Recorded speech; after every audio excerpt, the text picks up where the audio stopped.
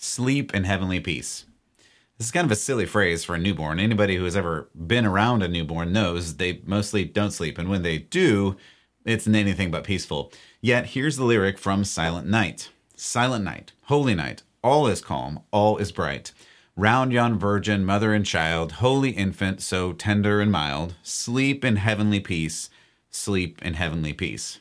This peace, peace from God, heavenly peace, is different from the peace this world offers. For more on this, keep listening. I'm Matt Odegaard, and this is Church Public.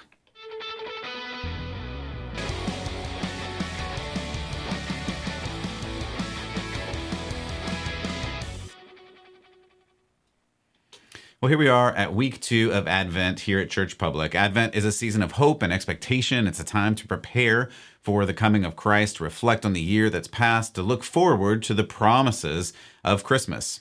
Advent has its roots in the Old Testament, where it was celebrated as a time when the Israelites would prepare for the coming of the Messiah. The word Advent actually comes from the Latin word adventus, meaning to come or to arrive.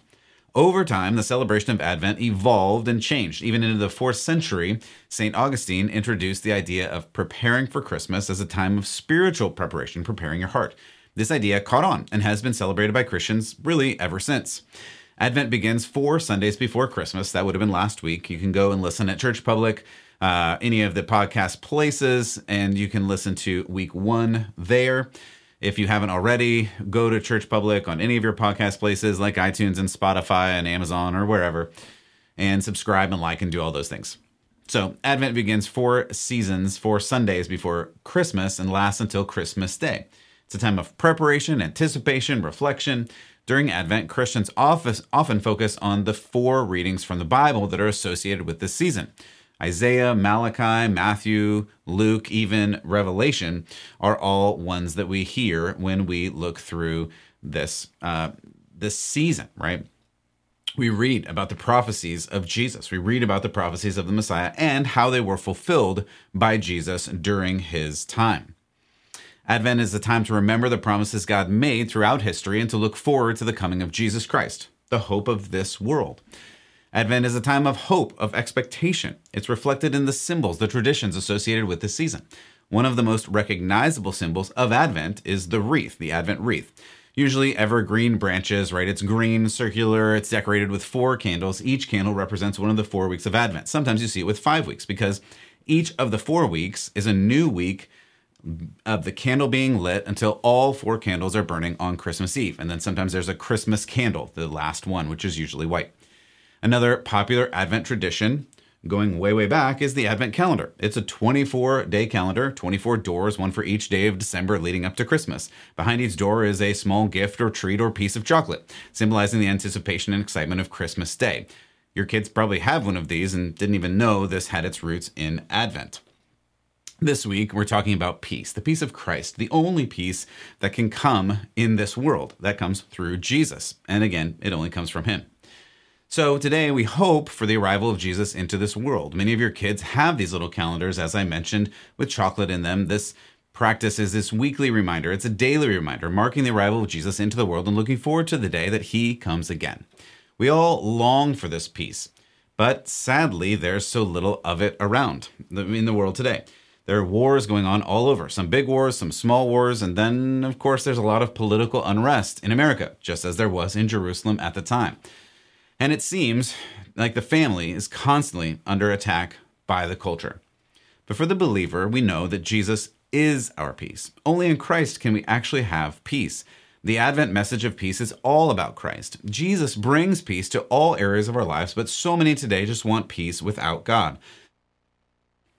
One of the most famous songs of all time is Imagine by John Lennon, which really is all about peace. Yet, in the song, the whole message is about, well, removing God and all the things that might actually bring about peace. Imagine there's no heaven. Imagine there's no religion, right? The philosophy behind this is the philosophy that we see all around us in culture today. If we remove all these blocks of society, the song goes, if we remove government, if we remove religion, then there will be peace. But unfortunately, poor John, the Lennon, not the Baptist, or the gospel writer, John Lennon, unfortunately for him, the opposite is actually true. We need God. Then we can establish a righteous government and have a just society to eliminate the source of peace, God, in his son Jesus is to eliminate really the very possibility of peace in the first place. I want to give you 4 ways that Jesus brings us peace because as a good Baptist, we count things. Anyway, peace with God. Number 1, peace with God. Therefore, since we have been justified through faith, we have peace with God through our Lord Jesus Christ. Romans 5:1. Notice, we're not naturally at peace with God. The Bible tells us our sins have separated us from God, and it's only through Jesus and faith in him that we are brought into a relationship of peace with God, our Creator. That's number 1, peace with God. Second is peace with self. Secondly, Jesus brings peace with self. Sin not only separates us from God, it also brings separation within our own being, within ourselves. We're conflicted. We constantly fight with anxiety and depression and stress and inner turmoil. We desperately need this inner peace, and Jesus came not only to bring peace with God, but also personal peace with ourselves. When you put your faith in Jesus, you not only receive peace with God, you receive the peace of God to help you through the difficult circumstances of life. When you know Christ, everything can be going crazy around you, and you still can be at peace within yourself. Philippians 4 says, "Do not be anxious about anything, but in everything, by prayer, petition, with thanksgiving, present your requests to God, and the peace of God, which transcends all understanding, will guard your hearts and your minds in Christ Jesus." Philippians 4, 6-7. Notice, this wonderful peace of God is only available in and through Jesus Christ. The Bible says the peace of God will guard your hearts and minds in Christ Jesus. John recounts these beautiful words from Jesus in John 14:27. Jesus said, "Peace I leave with you. My peace I give to you. I do not give to you as the world gives. Don't let your hearts be troubled. Don't be afraid." John 14:27. Jesus not only brings peace with God, he brings peace with self. So you have peace with God, you have peace with self. Third, you have peace with others. We have a wonderful example of this in the early Christmas story. When Joseph first heard that Mary was pregnant, he considered breaking off the engagement. I mean, most men would, right? He must have been terribly hurt, confused, thinking that Mary had been, well, unfaithful to him. But then we read in Matthew 1, Joseph saying, after he had heard and considered this, an angel of the Lord appeared to him in a dream and said, "Joseph, son of David, do not be afraid to take Mary home as your wife, because what is conceived in her is from the Holy Spirit." Matthew 1:20. We go through many challenges in this life, and one of the most difficult is when our relationships are in turmoil. That's when we need to ask Jesus, the Prince of Peace, to come and bring us peace in our relationships, to intervene, to reconcile, to restore. We read about this from Jesus in Ephesians 2:14. Paul says, "For he himself, Jesus himself, is our peace, who has made the two one and destroyed the barrier dividing the dividing wall of hostility." Jesus came to break down these barriers, to bridge the gaps, to bring people together, and to restore peace to our damaged relationships.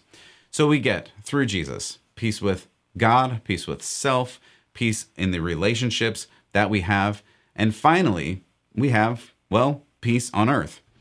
The angels who announced Jesus' birth to the shepherds that first Christmas Eve, as many of you have celebrated for years and years at Christmas time and seen the plays and maybe even have the little creche, the little manger scene in your house somewhere. These angels, they announced Jesus' birth to the shepherds, and they proclaimed the peace that Jesus would bring to our planet. We read in Luke 2, "Suddenly, a great company of the heavenly host appeared with the angel, praising God and saying, 'Glory to God in the highest, and on earth, peace to men on whom his favor rests.'" Luke 2:13 and 14. I think this peace is the one that we feel lacking the most. We may have peace in Jesus, but this world is still at war. While a believer has peace with God and self and others, without Christ, you're still at war with God and self and others. This is a great season to lean into the calling you have as a follower of Christ, to be a light to the world. Matthew 5:14 and following. If you're struggling with peace, I pray you seek after Jesus through the power of his Spirit and the Word of God. Start in John or Luke and see what God has done to bring you peace. For Church Public, I'm Ed Odegaard. God bless and keep the faith.